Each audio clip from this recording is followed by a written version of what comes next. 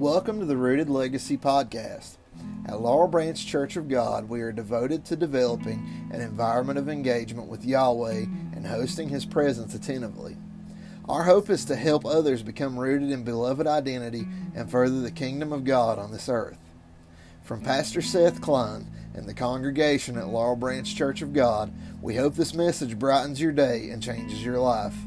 We pray that God blesses you in all that you do. Thanks for listening. Can you hear me? I'm going to go ahead and get into this morning. I'm hoping and I'm prayerful that I won't deviate from it much. But if you have your Bibles, let's turn to Genesis chapter 2. I want to cover 2, maybe 3 scriptures here and then proceed from there. And hopefully, I know I've been saying over the last couple of weeks, I don't know when I'll get through all of this. And I still don't know today, but I know there's really a place that I want to take you. There's one scripture that I want to bring you back to, a scripture that I've referred to over and over and over in the last couple of years.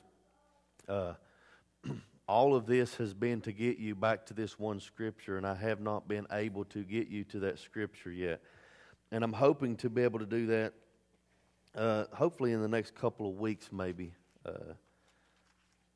to get us up to the place where I want to go, where I want to lead everybody as far as as it pertains to the revelation that the Lord has given me.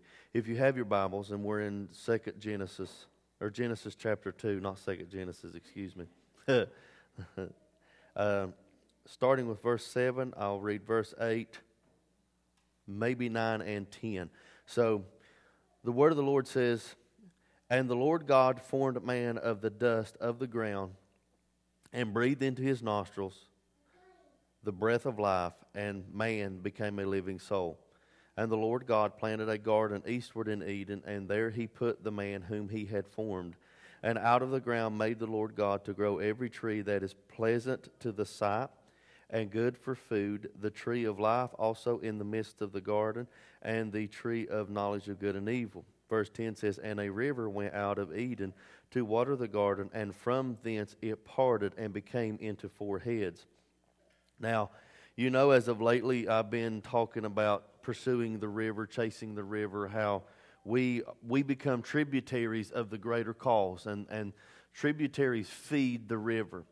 And I believe in a spiritual context that we have to understand that we are tributaries to the greater river, Jesus being the greater river, but we're also accumulated, or an accumulation of those tributaries, or an accumulation of the source, I should say, to make up those tributaries. What I'm saying is, and what I've said over the last couple of weeks is, that chasing the river involves us to go from point A to point B. But point A and point B are both the river. That when we begin to come out of the river to pursue the river, then we re-enter, if you will, back into the river. You have to understand that this, I don't want to say circulatory, which means it goes round and round and round and round. I don't want to say circulatory, I want to say constant. Because when we get into the flow that is Jesus, there is a constant, there is a consistency of the flow never ending. Amen. This is actually what I would define as revival, a never-ending flow. I don't necessarily know if, or even agree, I don't even know if I believe that when we talk about we entered into revival and revival ended. I think that we had a good run of some very maybe, spiritual services, and we called them revival. Maybe our intent was revival, but I really don't know that we have a adequate perception of what revival really pertains to. We think that it's just, the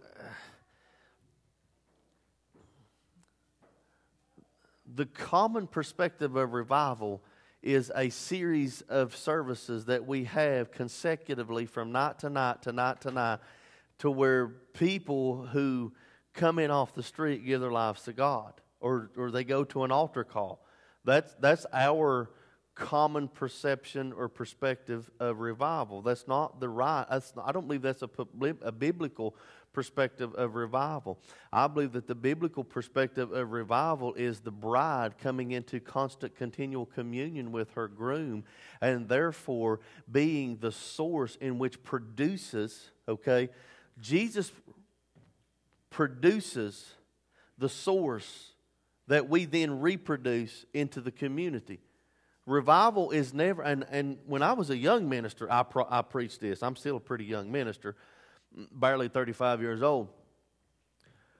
But when I was I want to say a more immature or a less mature minister, I was preaching that we have the wrong context of revival. Revival, we preach it in the context that it's for the community. No, it's not.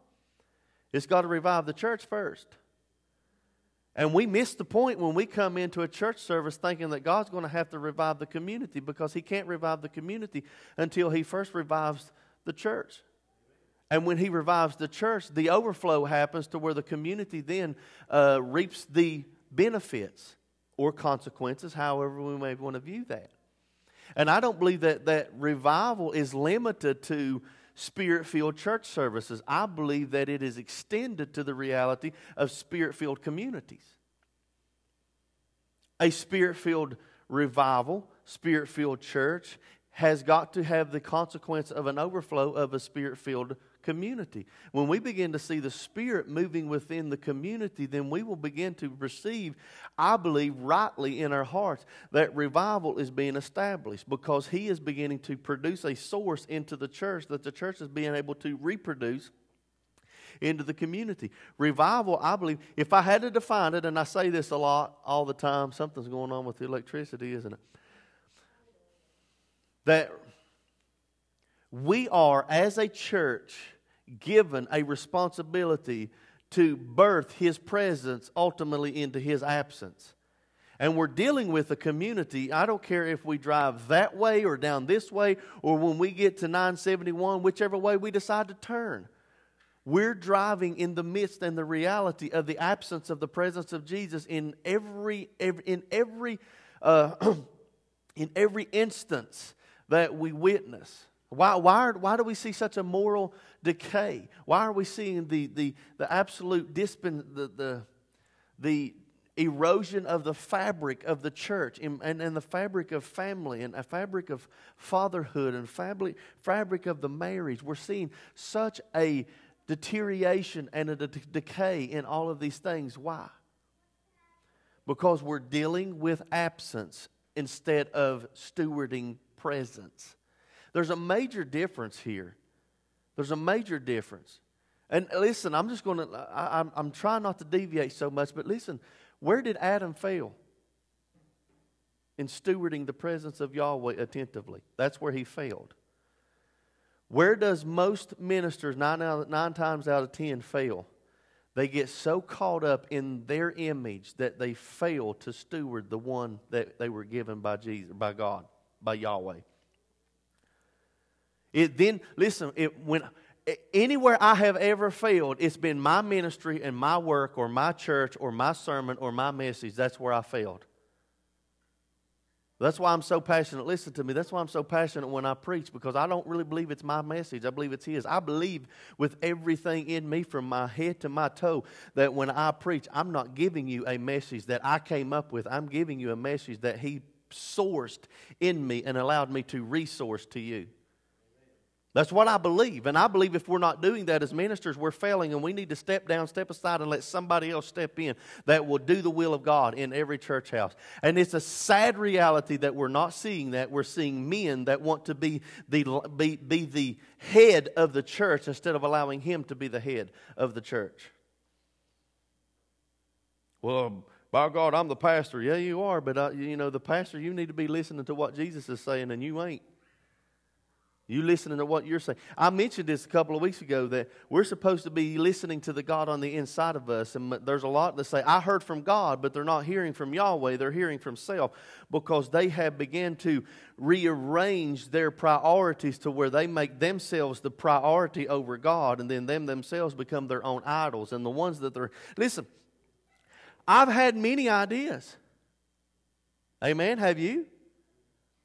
I've had many ideas come through this mind of mine, and I have been convinced and convinced other people at times that this was the will of God. And it was, no sir, was it the will of God? It was the will of self. It was the will of Seth, and it was the will of self, and I failed. Why? Because self became the idol in which I was worshiping. Why? Because anything that I came up with an idea, or any idea that I came up with, actually had me as the emphasis. See? I put the syllable on the wrong emphasis. I used that Wednesday night, Brian. I said, y'all tell Brian I used the quote. He probably would have come up with it. He's smarter than me. He's a plethora of movie quotes. Yeah, sometimes he says quotes and I just look at him like, act like I know what he's talking about. I've not seen that many movies. Like I said, if you've ever heard me talk before, when I was growing up, we had one TV, and if the Atlanta Braves wasn't on it, then nobody was watching it. Or if the Atlanta Braves was on it, then everybody was watching it. If the Atlanta Braves wasn't on it, nobody was watching it. We watched the Atlanta Braves. That's what I grew up on, was the Atlanta Braves. Chipper Jones, Dave Justice, y'all know, Terry Pendleton, Tom Glavine, Greg Mack. yeah, y'all, right there's the door. Y'all just go on. Y'all don't know nothing about that era, then we can't go any further in this relationship. Andrew Jones, Bobby Cox, nothing. Help me, Jesus. Terry Pendleton, I done said him. Lemke. Huh? Zebro. Zero.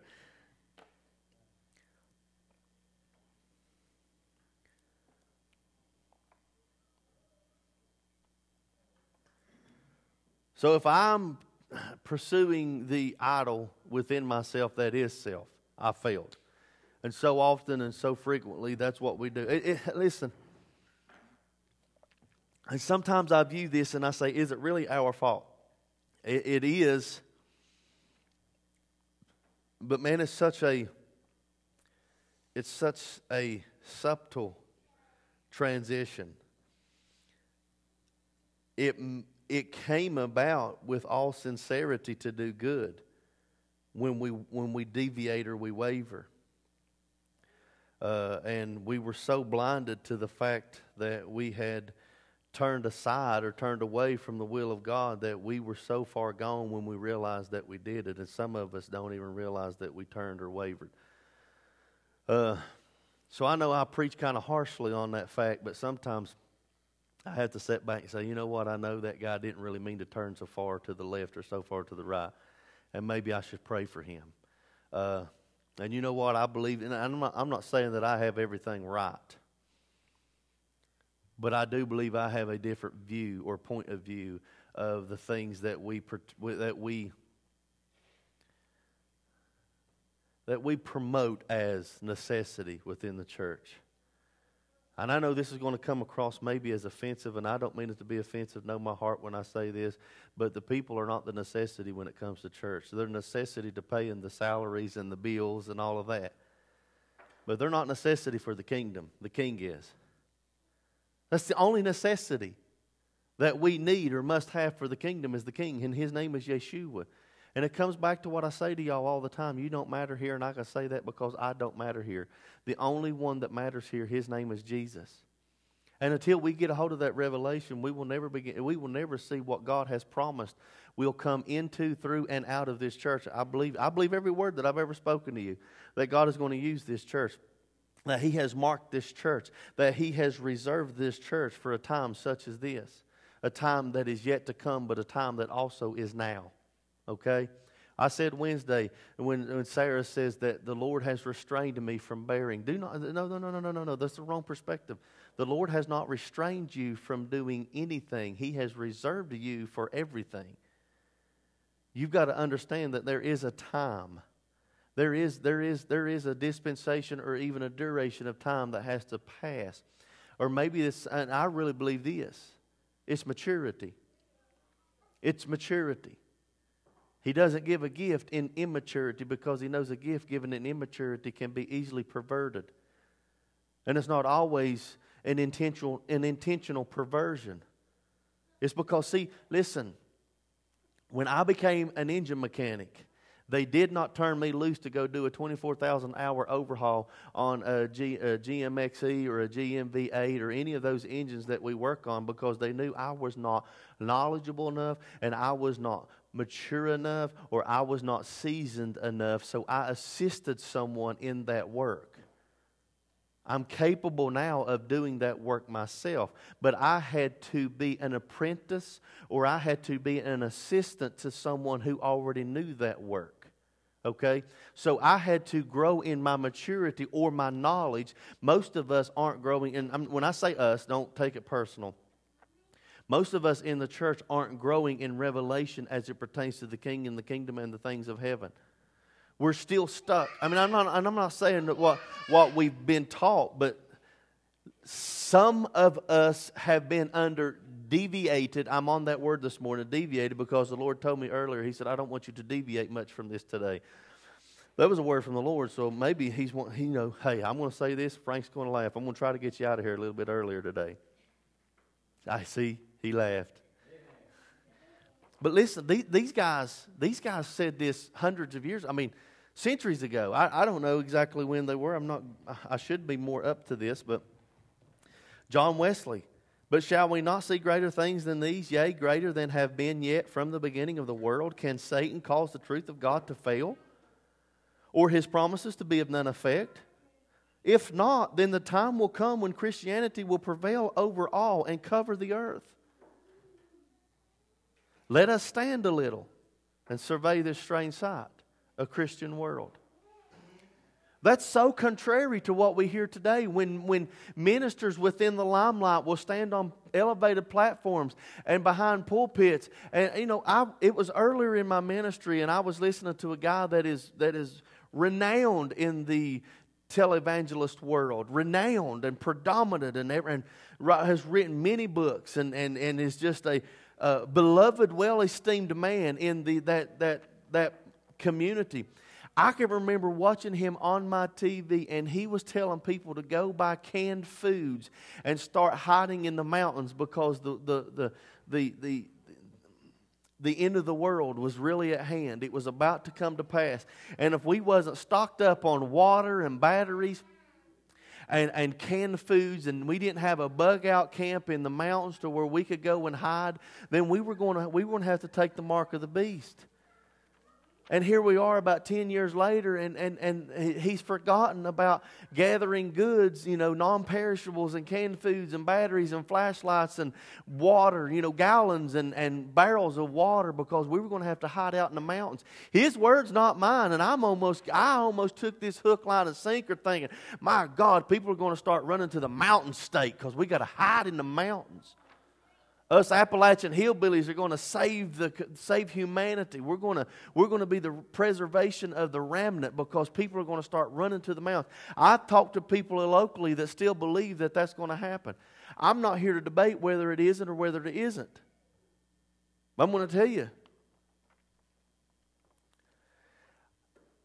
I prefer to believe in my heart that Jesus is the King of kings and the Lord of lords, and evil shall not prevail against His kingdom, and I am a citizen, if you will, within the kingdom of Yeshua. Listen, I'm not trying to talk you down. If you want to believe that the Antichrist is going to have control over the earth, that's fine. I'm not saying I believe or I don't believe. I'm just saying that I'm reading a Bible that tells me that Jesus is in absolute control, and that Jesus is in the absolute authority, and what He says must go. I'm also reading a Bible that says He has given me a word that not just me, but us as the church, and that when we begin to prophetically speak those words into the environment, then it will prevail over the kingdoms of this earth, because Revelation says that the kingdoms of this earth will become the kingdoms of our God and His Christ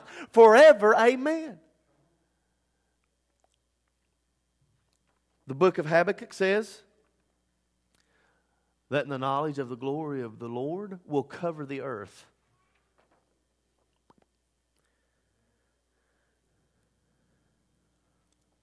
What did John Wesley said? The time will come when Christianity will prevail over all and cover the earth. The knowledge of the glory of God will cover the earth as do the waters cover the seas. Let me say this. When we see things happening in the earth that happen negatively and are infused with evil, if we wrongly perceive those, it will cause us to begin to, I believe, draw a false reality. Okay, how do we say that saying? That when we talk to people, perception is reality. It's in the eye of the beholder. It's how you see things. Is how you see things is how you perceive things. Or how you see things is how you believe things. That's what I should have said. So we see, okay, to get this out of my court, to show you, because everybody in this room knows that John Wesley is way smarter than me and that Charles Haddon Spurgeon is way smarter than me, okay? Those were some really revelated guys. I've read you a quote from John Wesley. Now I'm going to read you a quote from Spurgeon. He says that it would, listen to these words. I mean, really, from my heart, I'm asking you to listen to these words. These are not mine. This guy's been dead and gone for many, many years. It would be easy to show that at our present rate of progress, the kingdoms of this world never could become the kingdoms of our Lord and of His Christ. Indeed, many in the church are giving up the idea of it except on the occasion of the advent of Christ, which, as it chimes in with our own idleness, is likely to be a popular doctrine. I myself believe that King Jesus will reign and the idols be utterly abolished. The Holy Ghost would never suffer the imputation or the accusation to rest upon His holy name that He was not able to convert the world.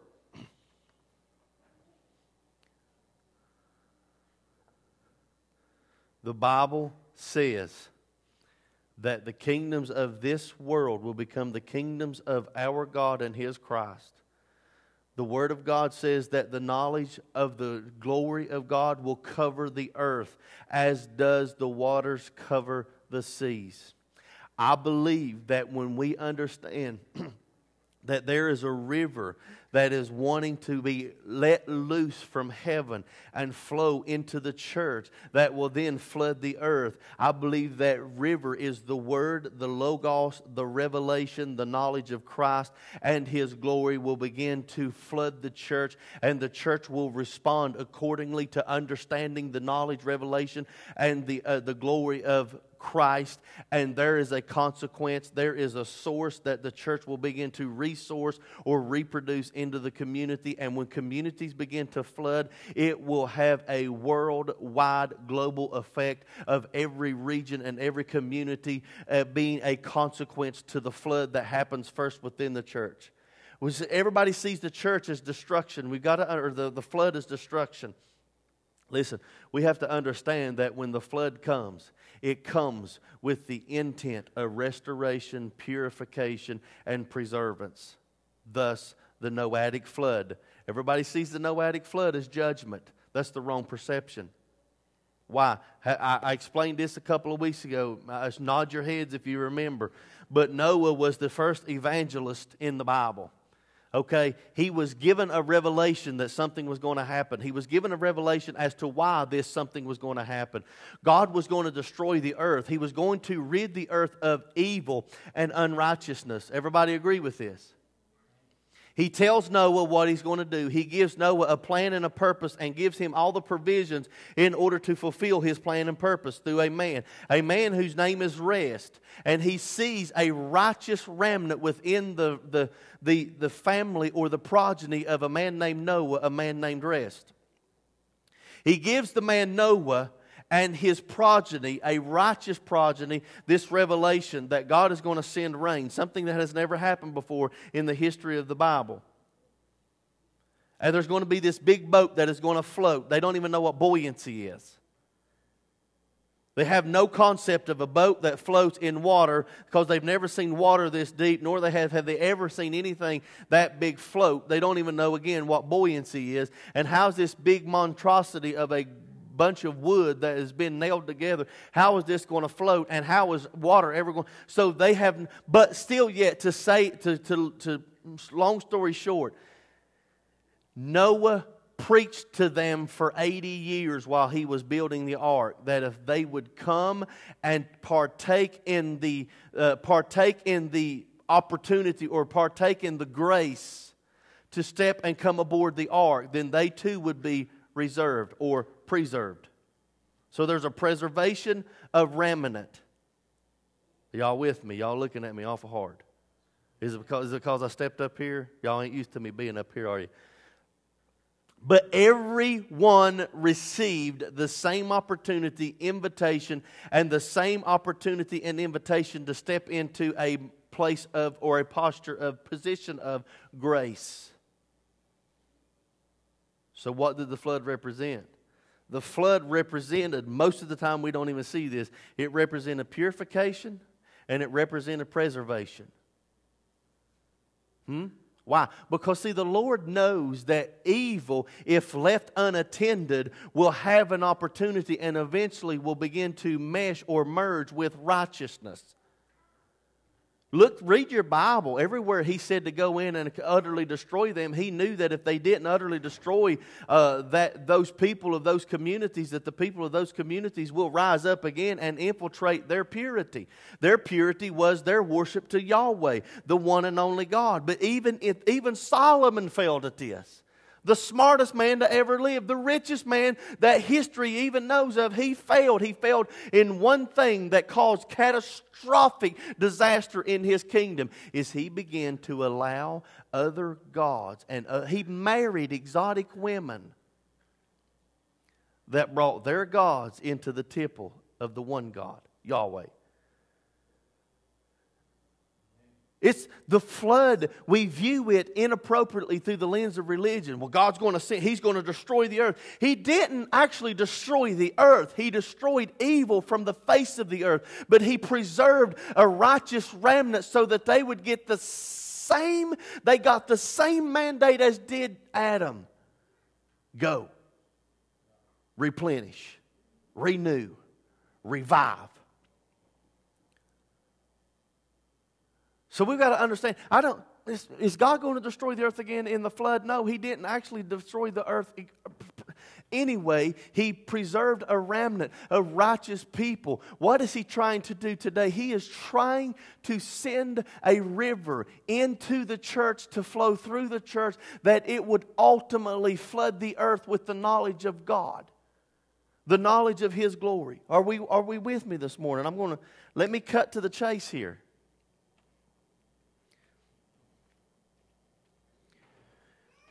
Ezekiel 43:2, it says this, and behold, the glory of the God of Israel came from the way of the east. Say east. The word or the direction of the east always has a symbolism to aforetime or before time or in the beginning. So we have to understand that. Let me go. Say this with me. I'm going to try to teach here a little bit this morning or this afternoon, whatever time it is. And behold, the glory of the God of Israel came from the way of the east. Say east. East is symbolic and representative to what? The beginning, aforetime, and before time. What does Genesis 1:1 say? Anybody? In the what? In the beginning. So in the beginning, the voice of God came forth. And in the beginning, the glory of God came forth. And the glory of God came into the earth by way of Him speaking in the beginning. Amen? So in the beginning, God created the heavens and the earth. Ezekiel 43:2 again. And behold, the glory of the God of Israel came from the way of the east. And His voice like a noise of many waters.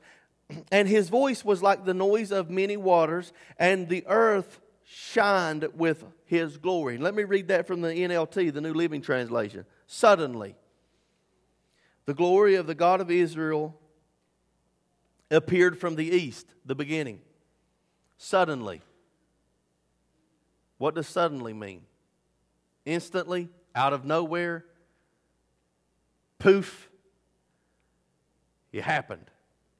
So suddenly, the glory of the God of Israel appeared. It appeared.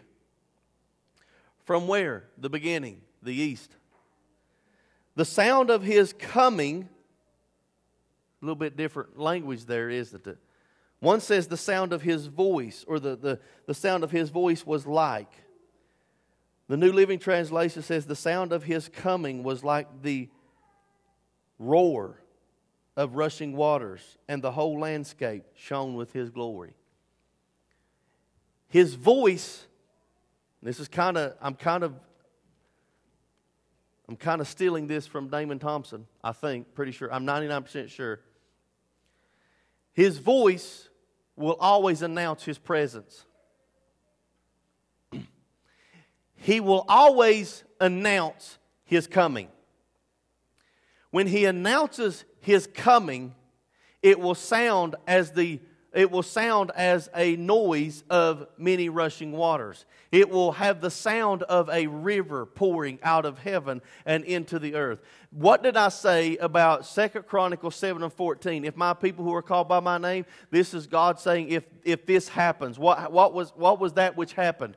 He mentions it in 13. If I shut up the windows of heaven that it rain not, if I send pestilence and if I send plagues to my people, here's what you should do.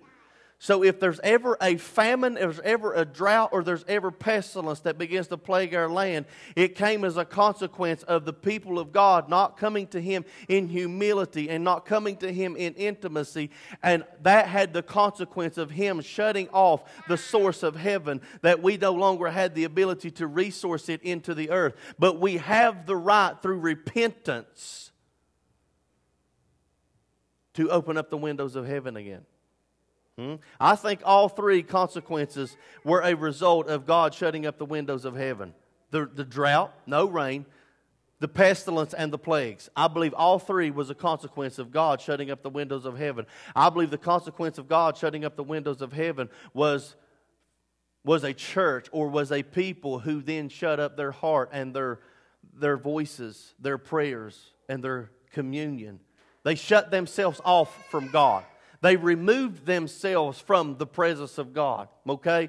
We've talked about this, that nothing can remove you from the love of God, but you best believe that sin will remove you from the face of God, and the face of God is the presence of God. Nothing removed Adam from the love of God, but his rebellion and his defiance removed him from the presence of God. And he was removed. You got to look at the scripture. He was removed from the presence of God before God ever came in to the garden in Genesis 3 and 8. And He says, Adam, where are you? That was, and then the Bible goes on to say, hey, he banished them from the garden. I really believe that He banished them as long as they lived in defiance, rebellion, and sin. He actually banished them from His own face, His presence. Okay? Why? Because Adam had removed himself from His presence, and therefore Yahweh said, you're no longer permitted, as long as you're living in a fallen state, to come back into my presence and observe or to bear my face. Is this too much? Too much disruption? I won't keep you long.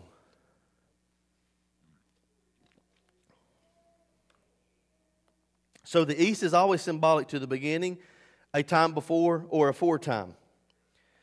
Genesis 2 and 8, and the Lord God planted a garden. Say garden. These are words that I want you to remember. Garden. He planted the garden eastward in Eden. Say garden eastward in Eden.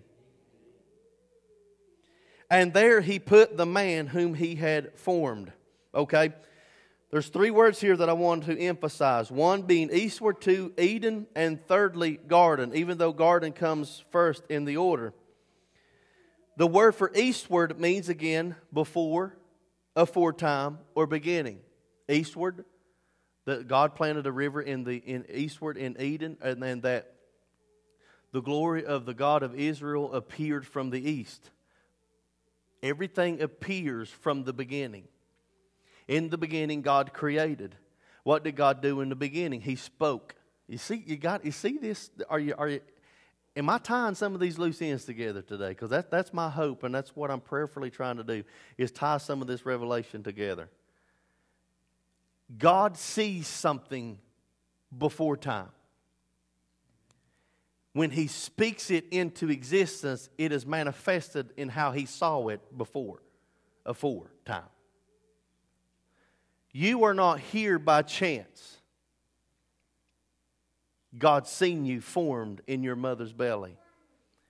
God's seen you before you came out. He knew you, and He ordained you and sanctified you a prophet unto the nations. He knows His thoughts that He thinks towards you. He knows His dreams that He has dreamt for you. And they are to prosper you and not of evil, and to give you an expected end. What did I say that word for expected end was? I don't know it. I can't tell it to you. But I'll tell you what the definition is. It is actually the ability. This is what that means. An expected end. Those two words, an expected end. This is what the one word in the Aramaic or Hebrew means. To have the ability to see into the future and speak it into the manifestation of now. Look it up. That's pretty good. I mean, that really changes that entire scripture. That what have I said all along about Jeremiah 1:5? I believe that God set you in the palm of His hand and He told you your story. You know your story. Sometimes we got to get ourselves back into the posture and the position of in the hand of God so He can begin to tell us our story again, so that we can then adequately and accurately prophesy that reality into the fruition and manifestation of now. Let me ask you this, and I'm going to go on. Do you believe your current state is what God once dreamt for you? Okay, I don't either. So eastward is before, aforetime, or beginning.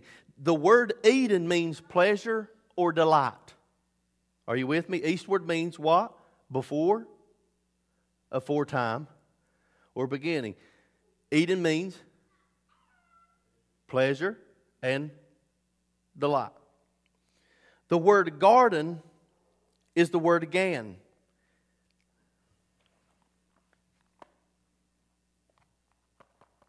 You know what that really means?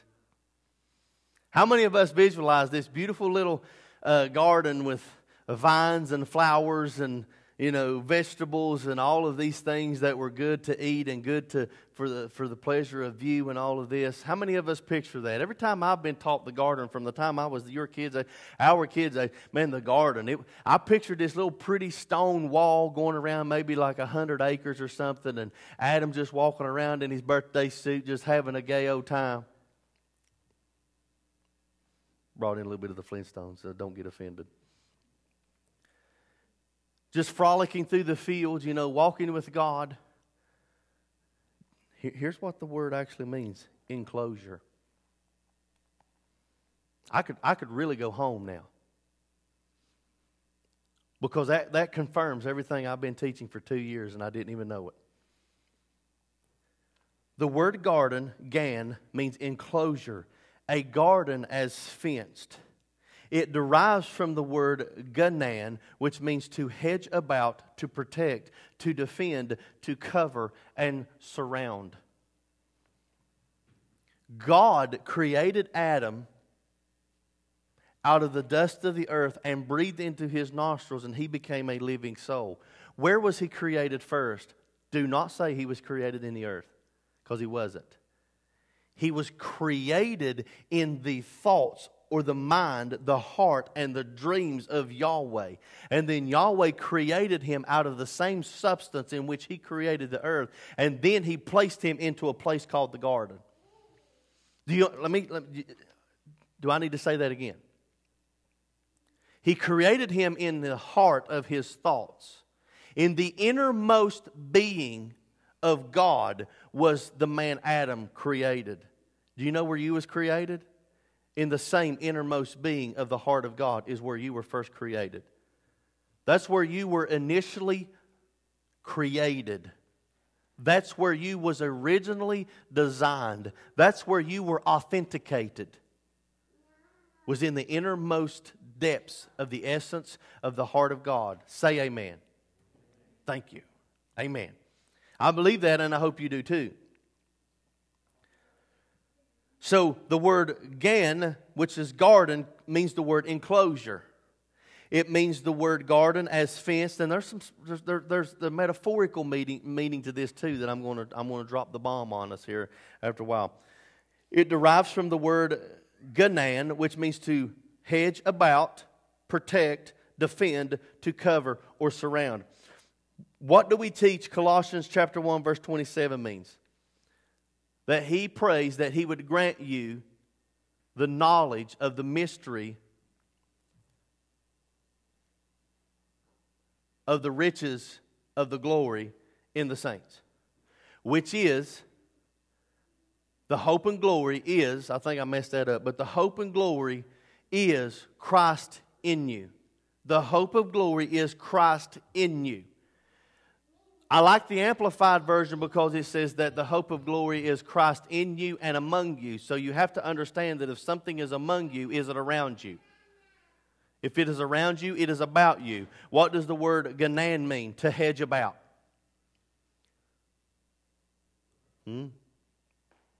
So listen, let's go back to Adam. Adam was made, God formed him, and then God breathed the essence of who God is into his nostrils. And that which was just mere dust became a living soul. Why? Because God breathed the breath of life into him. God, from the innermost parts of his being,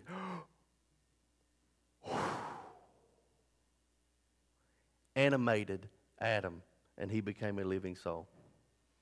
So the most inward parts of God became the most inward parts of Adam. And Adam became a living soul, and he lived to dwell within the presence of God. So what came out of Adam was initially his access to live within the presence of God. So the presence of God allowed him access to live within the presence of God. So it was God in him, the hope of glory, and it was God around him, the hope of glory.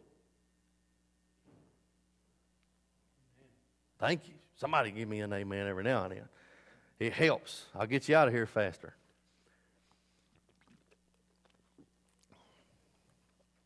Going back to verse 7, and it says, "And the Lord God formed man in the man of the dust of the ground, and breathed into his nostrils the breath of life, and the man became a living soul." God created man out of himself, his thoughts, his plans, and his purpose, to place man in or within him, his presence, ultimately the garden. Out of God was created man. God was created so that he would have permission to enter into the presence of God. So out of God was man created. Man was created to go back into the presence of God. Thus, the river is point A and point B. As long as we pursue the river, we're coming from and into the river. Everything in between is the pursuit of point A and point B. Chasing the river. Does that make sense or no sense? Okay. God created man out of himself, his thoughts, his plans, and his purpose. Then to place him again within the presence of himself. His presence, the garden. Psalms 94:22, "But the Lord is my defense." What did I say the word garden meant, or the word ganan? To defend. So the presence of God is my defense. The Garden of Eden was man's defense. Again, Psalms 94:22, "But the Lord is my defense, and my God is my rock and my refuge." Psalms 18:2 says that God is my fortress. Psalms 91, "He is my refuge and my fortress." Psalms 91, 9 and 10, "Because thou hast made the Lord, which is my refuge, even the Most High, thy habitation." What is a habitation? It is a place in which you dwell. Does anybody remember? We taught on Psalms 91 for about 2 months. That there is a Psalms 91 inhabitation to where man can dwell in the presence of God. We referenced Psalms 91 to actually being a posture and a position of man being in the garden. Verse 10 says, "There shall no evil befall thee, neither shall any plague come nigh thy dwelling." You've made the Most High your habitation. Nothing can hinder you that is of evil, because it cannot come against your dwelling. Who can it not come against? Not what? Exactly. Evil cannot come against, nor can it prevail against God. So if I am dwelling within the presence of God, evil or any plague of the witch cannot come. That sounded kind of cool. Any plague of the witch, huh? No plague,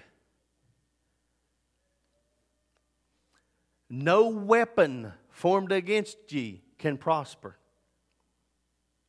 The gates of hell cannot prevail against you. Why? Because those things that are of evil and of wicked intent cannot come against, nor can it prevail against the dwelling. Who is the dwelling? Not what? He is the dwelling. His name is Yahweh.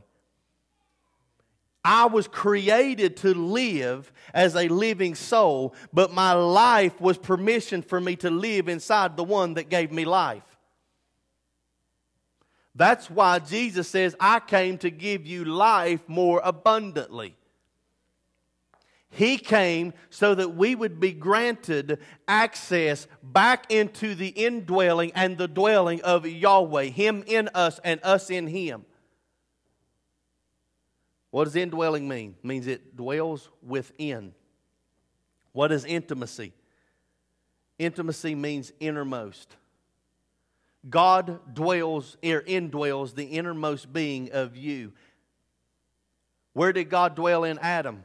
In the innermost being of Adam. Where did Adam receive the innermost being of God? Or where did Adam receive the indwelling of God? From the innermost being of God. Intimacy. Into me, He sees. Amen? Okay. Into Him, I have access to see. Intimacy.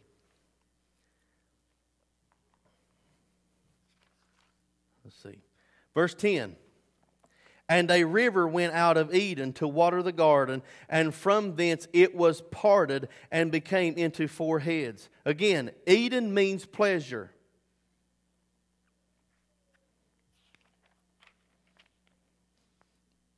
Before I go any further, and we're going to quit right here.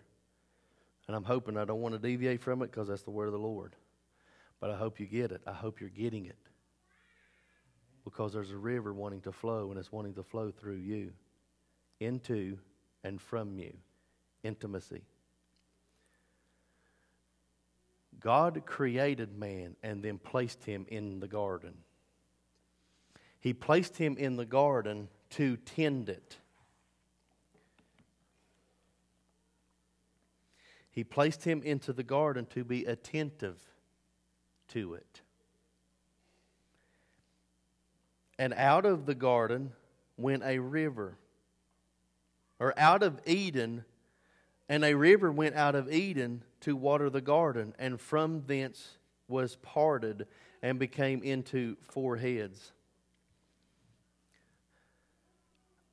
I, in existence, became into existence out of Jesus. In the beginning was the Word. In the beginning, God created the heavens and the earth. Out of the east come the voice of God, and it sounded as the noise of many rushing waters. Do you see the correlation between the voice of God, the Logos of God, and the beginning and the east?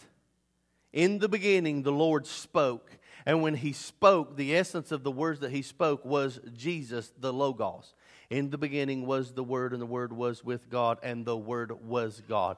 And all things were made by Him, and there was nothing that was made that was not made by Him. He created everything. Jesus. He is the living Word, the spoken Word, the written Word. And by the Word of God has all things come to manifestation. By the Word of God will everything that He shows you come into reality or fruition to give you a future and a hope or an expected end. What is the future and a hope? A future and a hope is a promise. There's a promise alive on the inside of you. Amen? So I have to understand that the garden, again, was not a geographical, physical location. It did not have a latitude or a longitude. There was no physical address which I could send something via UPS to the garden. The garden was wherever Adam was. Because wherever Adam was, he was created to be in the presence of God. So wherever Adam was, God was. And wherever God was, Adam was. But what happened? Adam got lost in his own thoughts. What was his own thoughts towards himself? There's where he messed up. Jesus came back into this earth. He was the current and the flow of the mighty river that came into this earth. And He was collecting Himself tributaries, that those tributaries would not be happy or content within themselves until they found the river again. Amen? So out of His presence are we created, and we flow into His presence or the pursuit of His presence. Amen?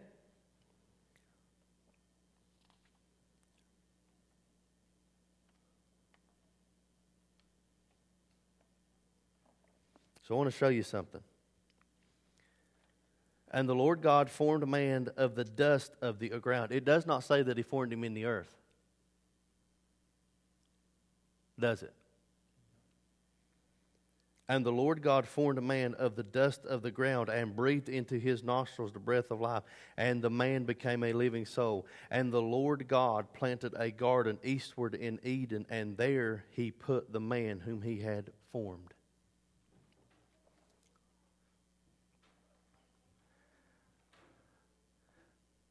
I believe the garden is represented. I believe the garden is symbolic to a womb. And He created Adam within the very thoughts of his heart and his dreams and planted him into the garden with the intent that out of Adam would then become the whole of humanity. And as a consequence of out of Adam becoming the whole of humanity, that the understanding and the knowledge and the communion and the intimacy that he had with the Father would continue to trickle down through generation to generation to generation. A legacy of progeny, that he would be the progenitor of a progeny, something that generates generation after generation after generation. It's funny that the word generational comes from the word to generate. He gave him the ability, and listen, I could go even further than that. It's not good for man to be all alone, so God puts Adam into a deep slumber and takes a rib out of his side and then creates woman. And Adam says, I will call her woman because out of me, out of my side did she come forth, or out of me did she come forth. So Adam actually gave birth to Eve first, before Eve ever gave birth to humanity. Dr. Simmons uses this illustration that out of humanity was birthed out of the side of Adam. And the church later in the New Testament, when the centurion took a spear and pierced the side of Jesus, and out of his side flowed water and blood, rivers of what? Living water. Why? Because both of those are necessity and vitality to sustaining life in the earth, blood and water. Both flowed from the side of Adam. So humanity was born out of the side of Adam, but the church was born out of the side of the Christ. Y'all struggling, I think, ain't you? Y'all, in my way out there, y'all just quiet. It means y'all getting it, ain't it? It means y'all soaking it up, right? Y'all help me out here. Make me feel good about myself, okay?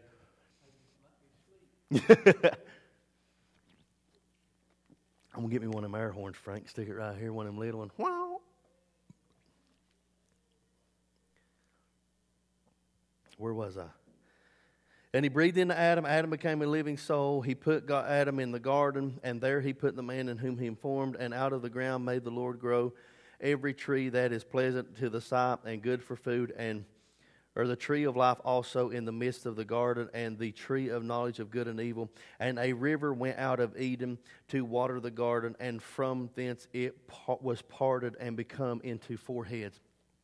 Now let me share something with you. We know that the word for garden is gan, which means enclosure or a garden that is fenced. It derives from the word ganan, which means to hedge about, to protect, to defend, to cover, or surround. Okay, the word Eden means pleasure or delight. So I believe that what the Scripture is actually saying, and a river went out of Eden to water the garden, and from thence it was parted and became into four heads. Now, I believe that the Lord created Adam, placed him in the garden, which symbolized the womb, so that Adam then from the womb would be born to then continue to regenerate generation after generation after generation. Listen, everything's got to start somewhere, right?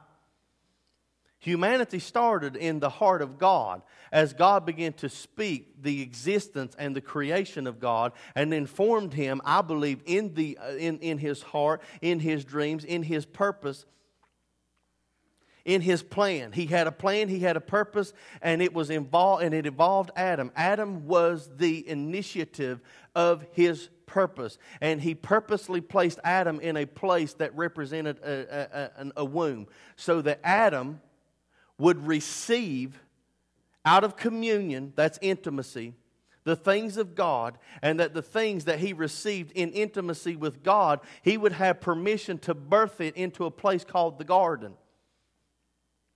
Because I believe that the river first began to flow from heaven into Adam, then flooded the garden, and out of the garden it flooded the earth. Look what it says. Listen to me here a minute. A man in intimacy with God is the initiator of the world being flooded in the presence of God. See that?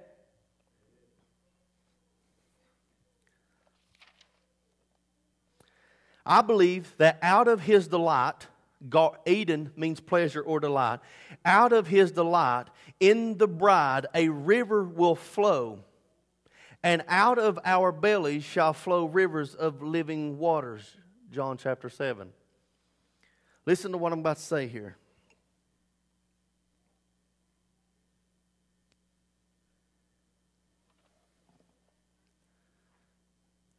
He created man, he put him in a garden.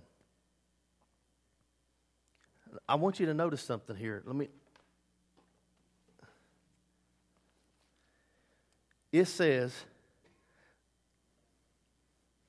and the Lord God planted a garden eastward in Eden. It does not say in the east did he plant the Garden of Eden. It says that he planted a garden eastward in Eden. First, he created a garden. Then, he created Eden around it. The garden was the protection or the protector or the defender of his presence. Everything that happened surrounding it was his delight.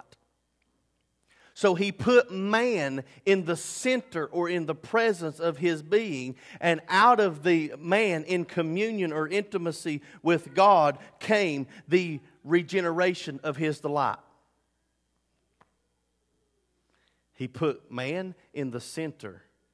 First, his intention was to create a place to where man could have intimacy and communion with God. So when man is in intimacy and community with God, it reproduces his delight. Man in God, God in man, everything that is produced around it is delight or delightful. Am I making sense?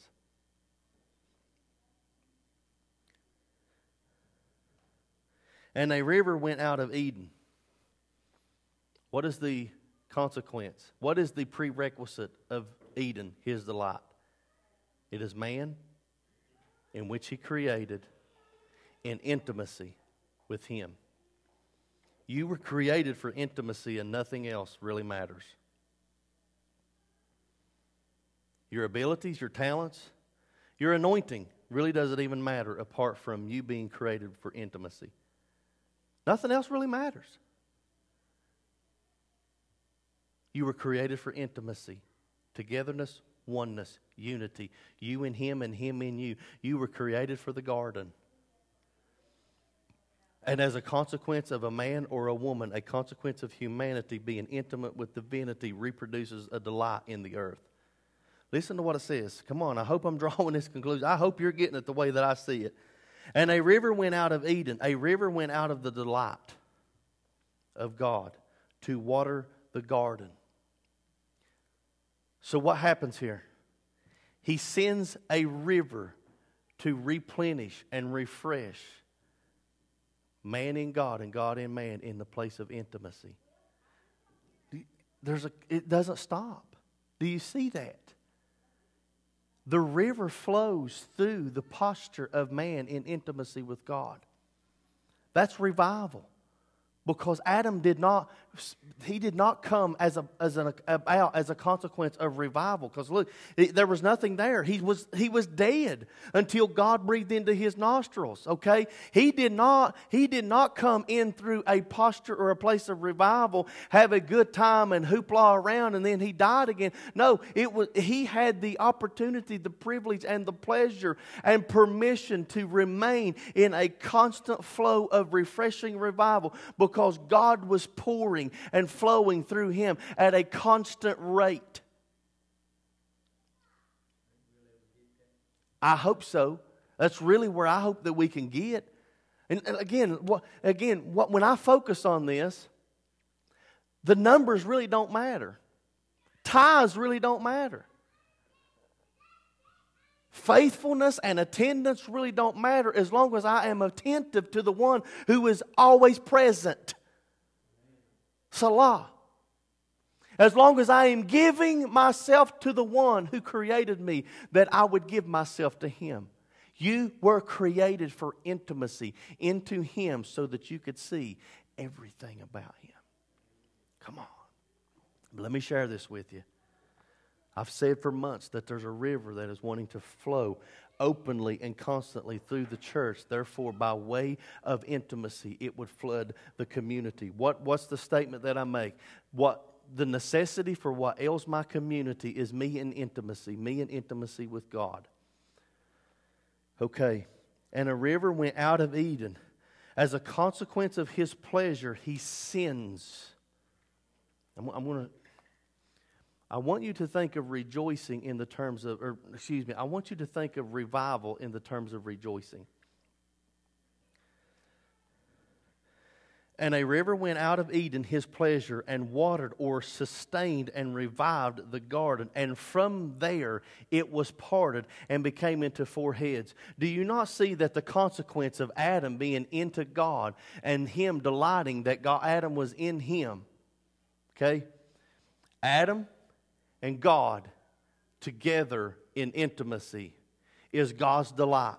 And out of that place of God's delight, he sends forth a river that pours from God through man and into the earth, because the river flowed through the garden, and from there it parted and became four heads. Four means worldwide. There's four cardinal directions. There's the north, the south, the east, and the west. And when we understand that us in intimacy will have a consequence of him flooding the earth with the knowledge of the glory of God, and that his knowledge will cover the earth as does the waters cover the seas, and that kingdoms of this earth will become the kingdoms of our God and his Christ, we will then begin to see this thing from a different light and a different perspective. You're not here today so that God can heal you, or he can and he will, and God does that. You're not here today just because you need to hear a word from me that is going to encourage. Listen, you're here today first and foremost because this is an opportunity for you to step into a reviving of intimacy, you and him and him and you. Okay, now, let me get to this. Let me put this down. Let me dust this off. I ain't picked it up in a little while. Let me read this again. Out of his delight in the bride. Raise your hand and say, I'm the bride. You are. And don't forget it. You are. Please don't forget it. Out of his delight in the bride. What does that mean? Come on. Through us. She should be the delight of him. She is the delight of his home. And because he delights in her, she brings joy to his life. He delights in you. And because you are his delight, you bring joy into his kingdom. You bring joy into his home. Out of his delight in the bride, a river. What happens before the woman begins to go into labor? We've all watched the movies where the woman who is pregnant looks at him and says, my water just broken. Every man in the room freaks out and acts retarded. Probably shouldn't have said that word. That was a bad word. I hope we're not all overly sensitive. Every man in the room acts completely deranged.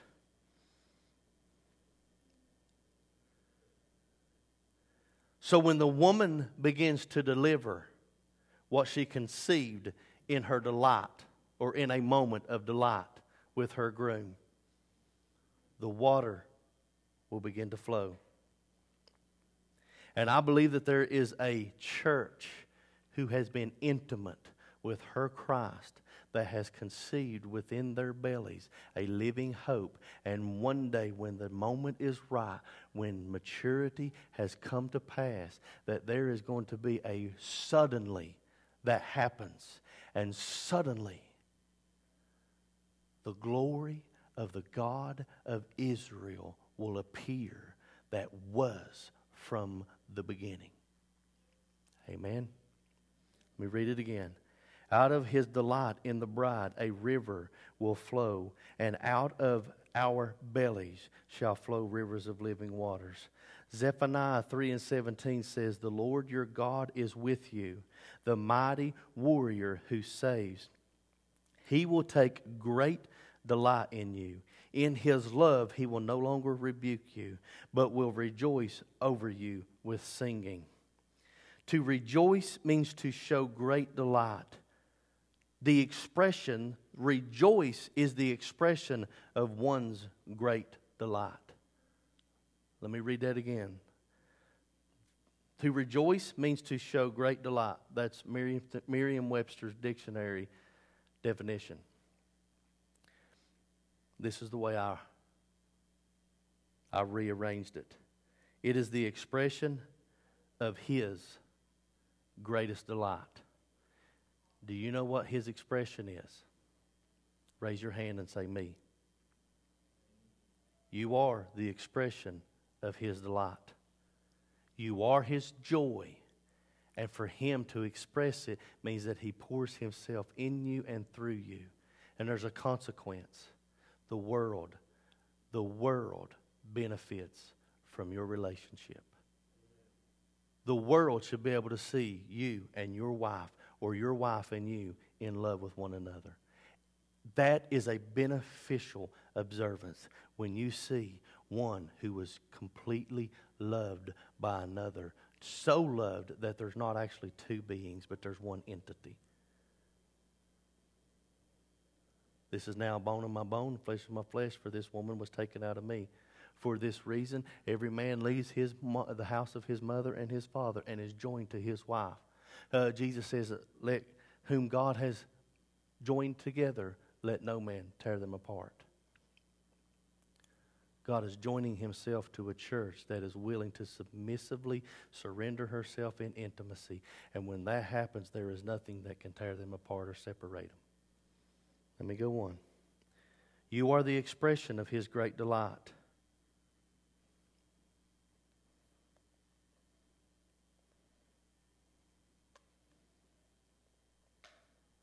What if we came into this sanctuary next Sunday morning with a song that expressed our delight for Him. And He turned and expressed His delight over us and started singing and serenading us with His song. What would that sound like? Think about it for a moment. I believe that when He begins to sing over His bride, I believe that it comes with a glory. And then when He begins to sing and His glory is revealed, I really believe that His bride is His glory. I mean, when I see some of you guys in here walking in with your wives, I know that they your better half, and they make you look good. Amen. Christian raising her hand. Yeah, she was probably not saying her. The wife is the glory of the groom. Take care of it. Nurture it. Love it. Hold it. Amen. I believe that we are the glory of intimacy. And I believe that if we would come in at this sanctuary on a Sunday morning, even next Sunday, and we sang out of our hearts that we were delighted in Him, there is a promise that He will then turn and out of love no longer rebuke us, but that He would sing and rejoice over us in song. He sings and it comes from His voice, and His voice comes as the sound of many rushing waters. If we want the river to begin to flow, we've got to start chasing the river. When we begin to sing and we begin to pursue and we begin to chase the river from our hearts, there's a consequence of His heart becoming so overwhelmed in joy that He then begins to sing and rejoice in song over His bride. And He then will begin to wash you by the regeneration and the washing of the water, His word. There's a word beginning to flow. There's a river beginning to flow, and it comes by way and as a consequence of you allowing the rivers of living waters within you to churn up and to come forth. When we sing and we pursue and we chase and we delight in the Lord, it comes as a consequence of Him turning all of those things around on us. He sings, He chases, He pursues. In His delight will He cover us with the knowledge of His glory.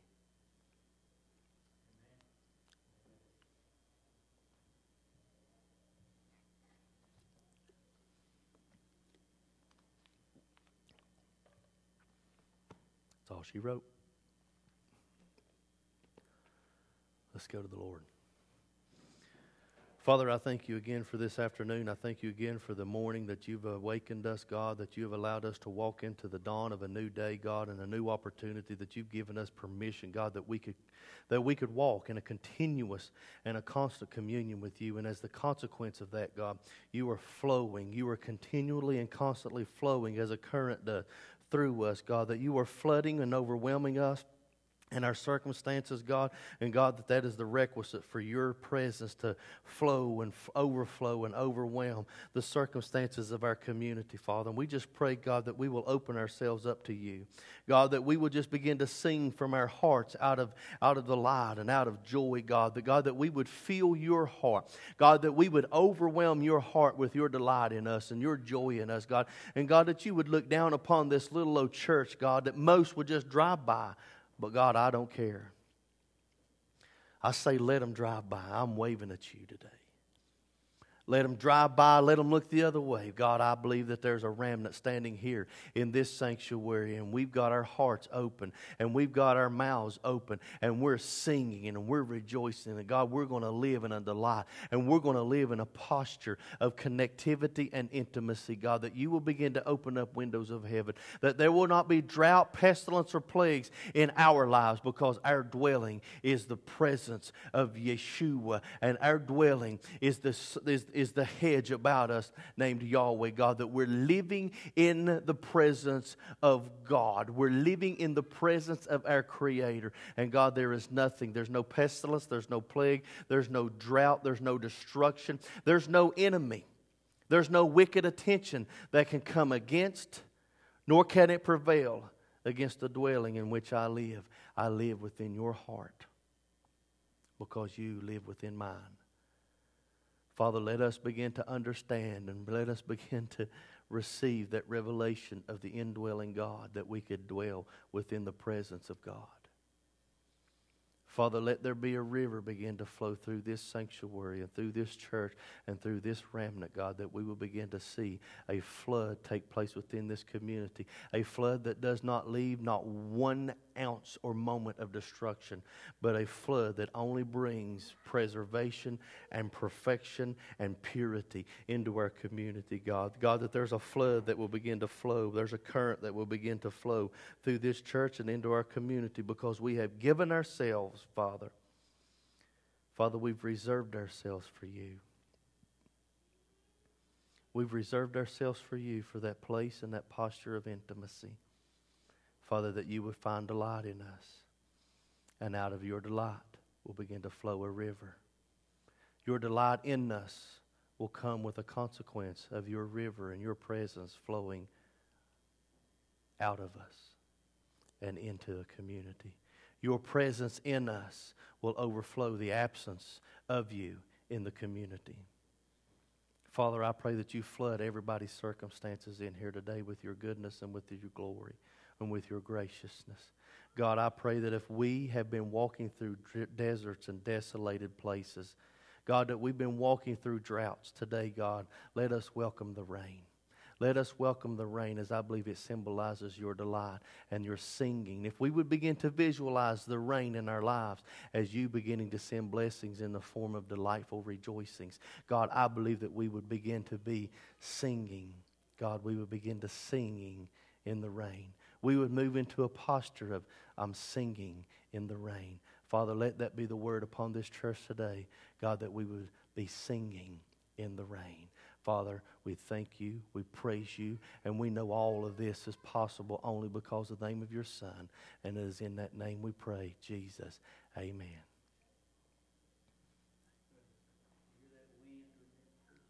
Yeah.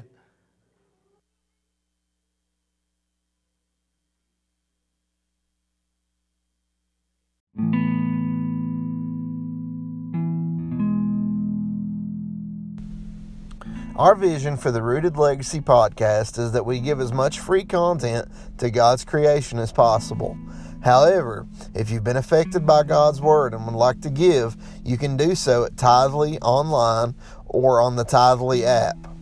Just search Laurel Branch Church of God. Our address is Clear Fork, West Virginia, 24822. That is tithely.ly, TITHE.ly. Thank you for listening, and may God bless you and all that you do today.